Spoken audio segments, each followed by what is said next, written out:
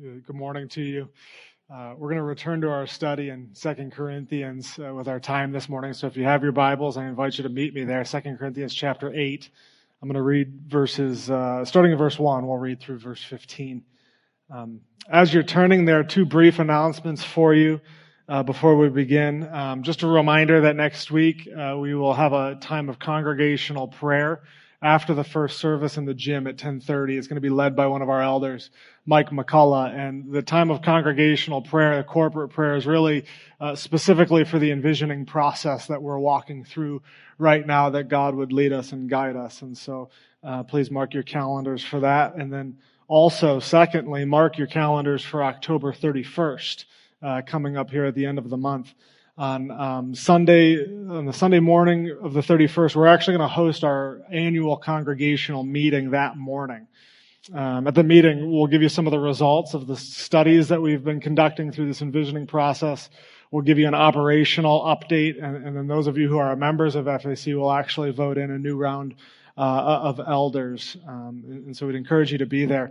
We're switching things up this year in regards to the annual meeting. Typically, our pattern has been to have that in the evening, in the middle of the week, but in hopes to engage more of you guys as the congregation, we're actually going to put it on Sunday morning. And so October 31st is going to look a little bit differently than it normally is, our normal pattern. We're going to have one service that morning at 9:30. So if this is your normal time, you don't really have to worry about anything. We're going to have our normal worship. We're not going to cancel church by any means for an annual meeting. We will have a service, but there will only be one at 9:30.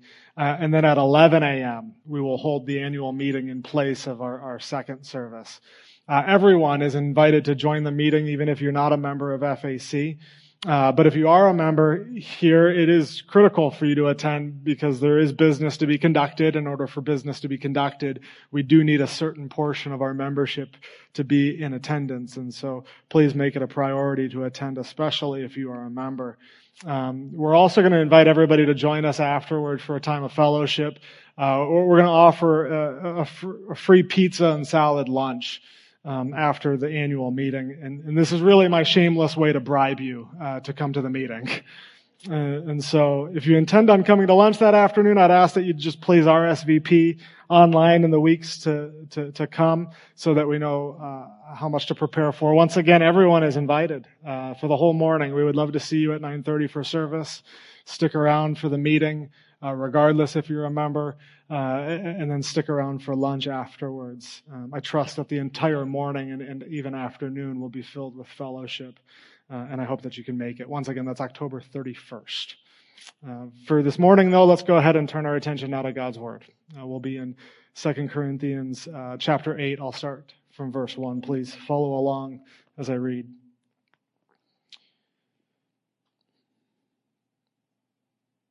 We want you to know, brothers, about the grace of God that has been given among the churches of Macedonia. For in a severe test of affliction, their abundance of joy and their extreme poverty have overflowed in a wealth of generosity on their part. For they gave according to their means, as I can testify, and beyond their means of their own accord, begging us earnestly for the favor of taking part in the relief of the saints. And this not as we expected, but they gave themselves first to the Lord, and then by the will of God to us. Accordingly, we urged Titus that as he had started, so he should complete among you this act of grace. But as you excel in everything, in faith, in speech, in knowledge, in all earnestness, and in our love for you, see that you excel in this act of grace also. I say this not as a command, but to prove by the earnestness of others that your love also is genuine. For you know the grace of our Lord Jesus Christ, that though he was rich, yet for your sake he became poor, so that you by his poverty might become rich. And in this matter I give my judgment. This benefits you who a year ago started not only to do this work, but also to desire to do it. So now finish doing it as well, so that your readiness in desiring it may be matched by your completing it out of what you have. For if the readiness is there, it is acceptable according to what a person has, not according to what he does not have. For I do not mean that others should be eased and you burdened, but that as a matter of fairness, your abundance at the present time should supply their need, so that their abundance may supply your need, that there may be fairness. As it is written, whoever gathered much had nothing left over, and whoever gathered little had no lack. Would you pray with me? And Father, we just pause for a moment to come to you. We praise you for the great generosity of your Son, Jesus, and that though he was rich, for our sake he became poor, so that by his poverty we might become rich. Let this good news of Jesus frame for us how we look at the world and how we look at our worldly treasures. Would you instill in us a spirit of generosity, primarily because we are the recipients of such great grace. In Jesus' name we pray.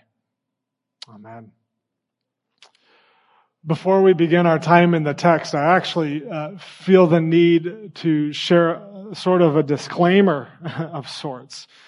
I am not ignorant to the fact that some of you may be visiting with us today, or may even be relatively new to FAC. And perhaps as you sit here today, the first time here or new to FAC, you think about your past and you think about all the poor experiences that you've had with churches when it comes to the subject of stewardship and generosity and giving. I have personally heard people say that all churches care about is your wallet. All they want from you is your money. That they're always asking for your money. If that is your understanding of churches here this morning, I want to put you at ease. I trust that our regular attenders can vouch for me when I say that that is not the case here at FAC. You're going to have to take my word for it, at least for now.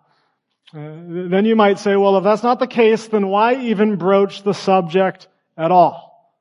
Why even talk about it? Well, the simplest answer that I can give you is that we here at FAC are committed to what's called expository preaching. Expository preaching, it, simply put, it exposes God's Word. It starts with God's Word, opens it up to a passage, and essentially asks the question, what would God have to say to us today? What does God want us to know from His Word? The foundation of any expository sermon is the text. The main point starts with the sermon, with Scripture, as opposed to another type of preaching that you may hear often called topical preaching that actually starts with a topic or an idea that the pastor wants to deliver and then sort of tacks on Scripture to support the topic. Our main diet here, if you will, at FAC is expository preaching. And in our commitment to expository preaching, we often preach not just from God's Word, but through God's Word. So for instance, right now, if you've been with us for many months, we are preaching through 2 Corinthians. And this is one of the many beauties of expository preaching through books, is that eventually we will touch on subjects of all sorts. Tough subjects, touchy subjects as we come to them in Scripture. And so in our context here, while we don't necessarily pursue tough subjects often, we also don't avoid them as we come to God's Word. And that goes for any difficult subject. And so when you ask the question, why even broach the subject about giving, about generosity today? My answer for you is, well, because we're studying through the book of 2 Corinthians. And by God's sovereignty, this is where He has us today. And this is where He will have us next time we come to 2 Corinthians as well. I can say in confidence this morning that we're not talking about the topic of giving today. We're talking about and looking at what 2 Corinthians 8 says, which just happens to be about giving. Now, before we look to 2 Corinthians 8 ahead, I want to take a moment to look actually back. The last few chapters, Paul has addressed certain bonds that we as people have, that the Corinthians had. In chapter 6, he spoke about how the Corinthians were bound to certain people, unbelievers, and Paul made the plea to them, you need to unbind from them. You're bound to them, you need to unbind from them. They have too much of a hold on you, right? And then in chapter 7, which we looked at last week, Paul addressed the issue of his own relationship with the Corinthians. And what we found there was that there was a bind between the two of them, Paul and the Corinthians, that actually had been severed at some point. But now through the passage we discovered that it was restored. The bond was restored and it was great. There was reconciliation. And now here in chapter 8, having that bond between Paul and the Corinthians restored, their relationship now reconciled, Paul goes on to address another kind of bond. And that is the Corinthians' bond to their possessions. And he will go on to test the strength of that bond. This morning we're going to look at the passage a little bit out of order. And so bear with me. I'll try and help you keep up. Let me draw your attention first to verse 10, because that really sets the context. Verses 10 through 15. Sets our context this morning of what Paul is actually talking about here specifically. In that verse, Paul revisits a giving initiative that had been started in the church of Corinth the year prior. Now we know this specific giving opportunity as the Jerusalem collection, based on other areas of Scripture. Once again, this was a giving initiative that had started the year prior, and it seems as though the pause button had been hit on this when the fallout occurred between Paul and the Corinthians. And so now that the relationship with them is restored, Paul urges them to finish what they started to do, what they had pledged to do the year before.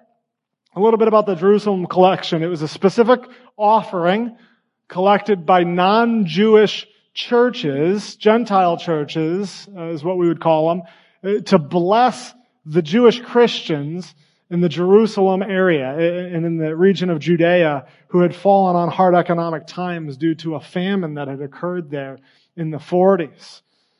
Paul actually writes about it, like I mentioned, in several other areas of Scripture, and he had spent close to a decade promoting this specific relief effort. And here, he gives the Corinthians some guidance on the collection. And we might actually be surprised to find what Paul instructs them in verse 11 and 12, that it is acceptable to give according to what they have, not according to what they don't have. He tells them it is completely fine to give out of your surplus, because he's not trying to burden the Corinthians in order to ease others. And then it's here in verses 13 and 14 that we actually see the purpose of the collection. We see the end goal in mind is that no believer would be in need. That is the desire of the collection, that no believer would be in need, that there is actually an interdependency among the family of God, that there would be what Paul calls fairness, or some translations even say equality. Paul is not saying here that having a surplus is wrong for the believer, but he is pointing out the fact that it's not right for a believer to live luxuriously while there are other believers who are going without food or shelter or clothing, their basic needs. And so he's saying we need to remedy that. We need to be a community that is interdependent, where there are no needs unmet. Something's wrong with this picture, he says. C.H. Spurgeon, Charles Spurgeon, he's one of the most famous preachers in the 1800s. He was once invited to preach at a church with the purpose of helping them raise funds to pay off a restricting debt. And the man who invited him to preach, he was a wealthy man. And in the invitation, he expressed to Spurgeon that as a benefit to the speaking engagement, as part of it, that he would be free to use his country house or his townhouse or his seaside home for the trip. And Spurgeon wrote back to the man declining the invitation, and he said, "Sell one of your homes and pay the debt yourself. We should desire to live in a Christian community where even though not everybody is in the same place economically, at least everyone's needs are met, no matter how great or small such needs are. And Paul actually drives home this very point by using an example out of the book of Exodus. He quotes Exodus 16:18 in verse 15.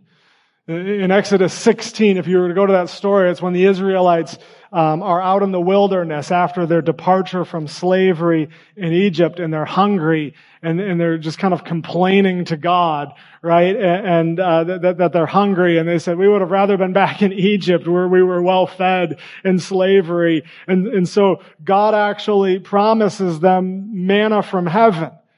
Manna, it's like a bread-like substance, and it was a food that God provided them every day. And through Moses, he gave the instruction to go out every day, have everybody go out every day and collect as much as your family needs. And there were some families that probably had like 15 kids, and they gathered a lot. And then there were others that only had a few kids or no kids, and they gathered very little. But at the end of the day, we find out that there was absolutely no shortage of food. Even though some had gathered more and some less, even though there were certain families that had more and some that had less, all of the needs were met. Nobody was in want. The whole story of Exodus 16 shows that God supplies our daily needs. That is the point of it. And in the wilderness, He did it by miraculous means, but today, God in a new covenant community supplies many of our needs through the interdependency of a biblical Christian community. And so that is the primary topic at hand for Paul here, is the Jerusalem collection. That is actually why he writes this section, to ensure the completion of the collection in the church of Corinth. However, as with all things, Paul wants them, and Paul wants us as readers to look at the situation theologically. Right? We should not be generous just for the sake of being generous. Instead, we need to understand the spiritual foundation and groundwork of generosity. How we handle our generosity, how we handle our possessions, our stewardship, how we navigate our stewardship actually says something about where we are spiritually. It says something about our understanding of God. And that is Paul's primary concern here. You see, he doesn't care as much about the amount given. What he cares about is the spiritual condition of the giver. And we know this to be the case because as you search the passage talking about this Jerusalem collection, as you search the passage, you will never find one reference to money in any of it. He never brings up the topic of money. Paul's primary concern is not the budget, but the heart of the believer. And so we see that this is not just a thinly veiled plea for money. Which is why before Paul even gets to the topic of the Jerusalem collection, he lays down the groundwork for generosity. He talks about the heart of the person who is truly generous. And he does this by bearing testimony of the churches in Macedonia, which was actually a region north of Corinth. It was a neighboring area. Paul is saying these guys are like the gold standard of generosity, and I want to tell you about them and what a truly generous spirit looks like. And Paul explains right on the front end that they are the gold standard of generosity, not because of who they are, not because they are inherently generous people, but because something has been done in them. A spiritual transformation has occurred in their hearts because they themselves were the recipients of generosity. They were the beneficiaries of a benevolent God, and it has changed their view of their resources. In verse 1, take a look at it. This is one of the most important verses in the whole passage. Verse 1, Paul says, "We want you to know, brothers, about the grace of God that has been given among the churches of Macedonia. I've said it time and time again. Paul is very careful with his words here. Yes, he's talking about the churches of Macedonia, giving them as an example. But notice that Paul doesn't want the Corinthians to know about the Macedonians. He wants them to know about the grace of God that has been given to the Macedonians. And so this is not a testimony about the Macedonians as if we put them up on a pedestal. No, this is a testimony about the grace of God. The grace of God is the focus of Paul's writing here. Paul's not primarily speaking to generosity in this passage. He's speaking to the transformational power of God's grace on the life of a believer. The word grace, it's a term that refers to God's undeserved gifts to us, His favor, His kindness to us. It's a demonstration of His favor towards us. And all of the grace of God, which takes many, many forms that we experience, it flows from His primary expression of grace, which was His reconciling us as sinners to Himself in Jesus. And so Paul writes here that the Macedonians have experienced God's divine favor, His grace. And His grace, such grace, has now manifested itself in the Macedonians in the form of their extraordinary generosity. Having experienced the glory of God's grace and salvation, the Macedonians now have a different view of their possessions. It's in our fallen, sinful nature to possess. Is it not? Right? To have and to hoard. Our identity, especially as Americans, is often wrapped up in our stuff, in our material possessions, in our status. And oftentimes, instead of possessing our stuff possesses us. It has this uncanny tether on us. In our natural state, we are in bondage to our money. And as a result, oftentimes, our money calls the shots. Our pocketbook determines what we do. But when God opens our eyes to salvation, when we are the recipients of His great grace, of His favor, He changes how we view our wealth. When we are reconciled to God, He binds us to Christ. And as a result, all other worldly bonds are loosened quite naturally. All of a sudden, being in Christ, my money no longer clings to me as it once did. We experience what the hymn writer declares when we sing, "Turn your eyes upon Jesus, look full in His wonderful face, and the things of earth will grow strangely dim in light of His glory and grace." And so now, while I am free to enjoy the great many material blessings that God has given us, we are free to enjoy those as His gifts. None of it possesses me because I have found my full satisfaction in Christ. And having full satisfaction in Christ, having the greatest treasure of God's Spirit in my possession, I am now more apt to give away my material possessions because I don't need them anymore as I once did. The more I know and understand and experience the grace of God, the more generous I will become in all things. Not just with money, but generous with my resources, generous with my time, generous with my energy.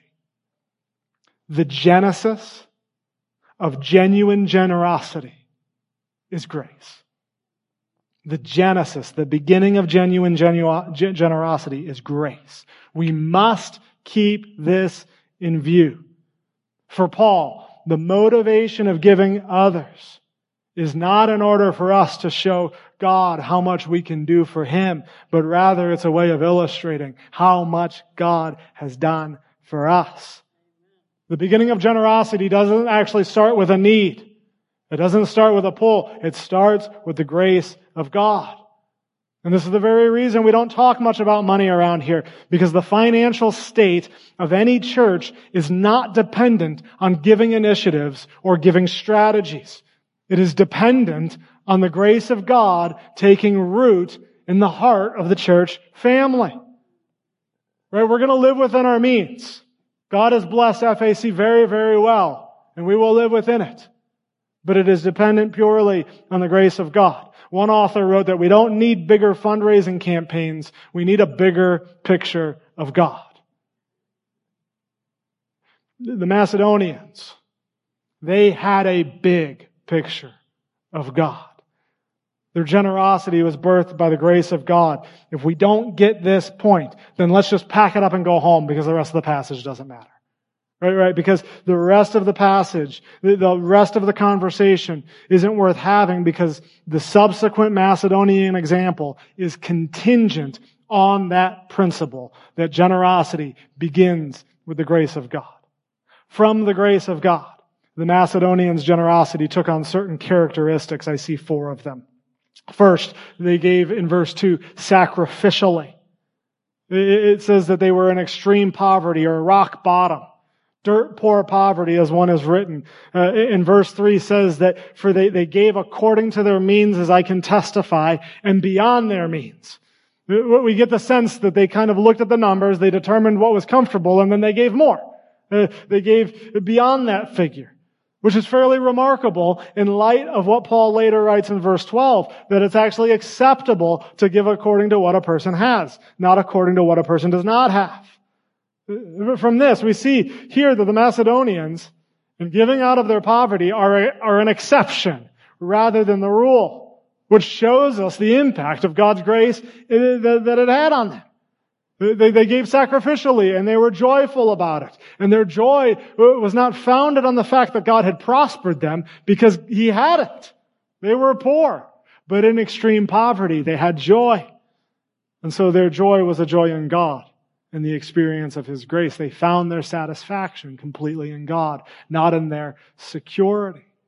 This was a tangible act of trust in God, a recognition that God supplies all our needs, that I will rely more on God than I will the balance in my checking account. They gave sacrificially. That's number 1. Number 2, second, they gave willingly. At the end of verse 3, they gave beyond their means, but also of their own accord. Or in other words, entirely on their own. They were not manipulated. They were not coerced. We can say with confidence, actually, that they weren't even asked to give, because remember, the whole purpose of the Jerusalem collection was fairness, so that the needs would be met. And so it would defeat the whole purpose of the whole offering to ask the Macedonians for money if they themselves were struggling to make ends meet. But they still gave willingly. One who has experienced the great grace of God gives willingly.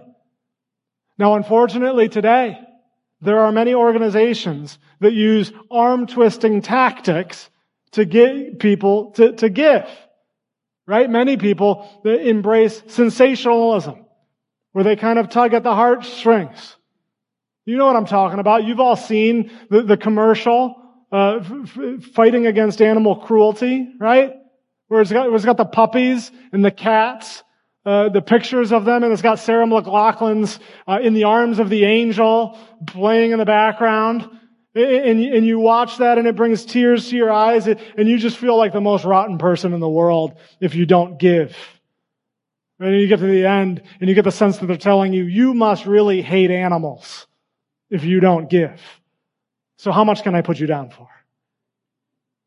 So they go after sensationalism. Some organizations use the tactic of impending doom. If we don't raise this amount, we're going to have to shut our doors. Or this service that we provide to you, this thing that we have to offer you will be no more unless you give 4 easy payments of $19.99. But you see, the church is different because God doesn't need our money. It's all His anyway.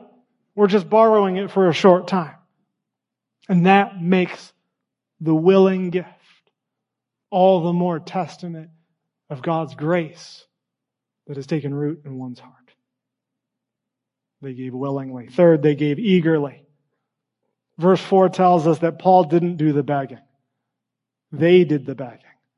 They begged Paul to participate in the collection. Paul's saying, you guys don't have the means. You don't have to give. Look how much you need the money. What are you thinking? You don't have the means to contribute. You need it for yourself. No, Paul, please. We beg you. Let us be part of this. We are eager to participate in this. And in verse 4 it says that they begged earnestly for the favor of participating. That word favor, it's interesting that the ESV translates it differently, but that word favor there in verse 4 is the same word in verse 1 for grace. They're saying, Paul, this is a further experience of God's grace, not just for the Jerusalem people, but for us. This is a blessing for us. We want to experience more of God's grace. And by letting us give, we are experiencing more grace. Please don't rob us of the joy in that we have in giving. Do not deny us this honor. It reminds me of when I go and pick up my food curbside at Chick-fil-A. And somebody comes out and they give me my food, that sweet manna from heaven. And I say, thank you so much. And what do they say 99% of the time at Chick-fil-A? My pleasure. It's my pleasure. No, honestly, I have served you. But it brings me joy. It brings me pleasure to have served you. The Macedonians counted it a privilege to participate in God's grace to the point where they wouldn't take no as an answer from Paul. This isn't just something they thought they should do. It's not something that they thought they had to do or even wanted to do, but they longed to do it. They gave eagerly. And finally, they gave fully or entirely. We say that we can see one's passion for a cause when they give themselves entirely over to that cause. And in verse 5, Paul explains that their extraordinary generosity was not expected, but it was a result of the fact that they gave not their money, but that they gave themselves first to the Lord. They gave themselves fully. Not in that they gave all of their money, but they did give all of themselves over to the Lord. One author writes that the greatest expression of God's grace in a person's life is not its demonstration towards others, but it's in response to God and His cause. The most important thing for Paul is not that the Macedonians gave their money to others, but that they gave their lives to God first. Once again, God doesn't want your money. He doesn't need your money. He wants you. He wants your heart. And He wants all of you. God is more concerned with the condition of one's heart, like Paul, than their outward sacrifice.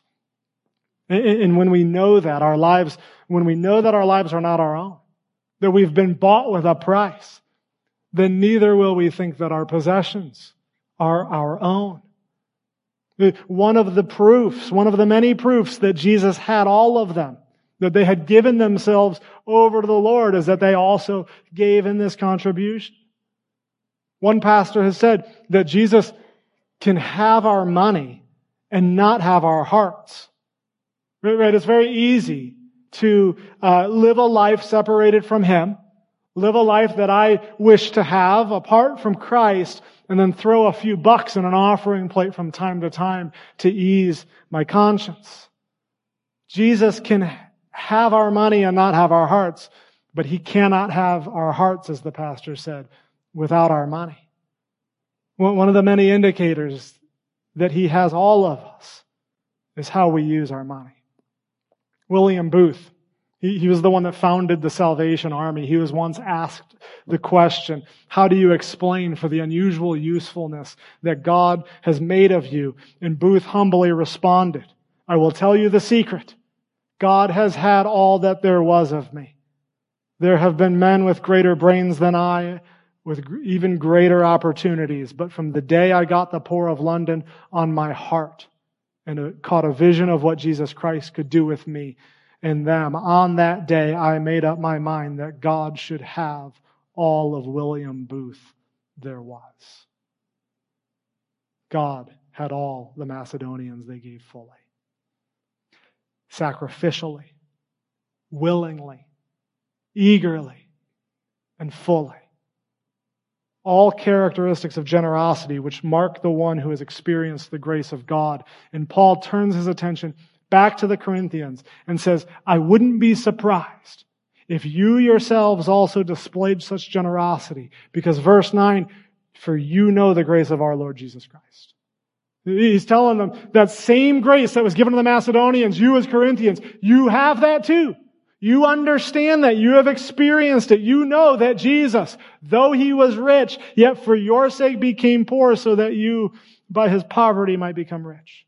That's the gospel in a nutshell. And it's the strongest of image of generosity that we have in all history. When reading verse 9, I couldn't help but think of Philippians 2.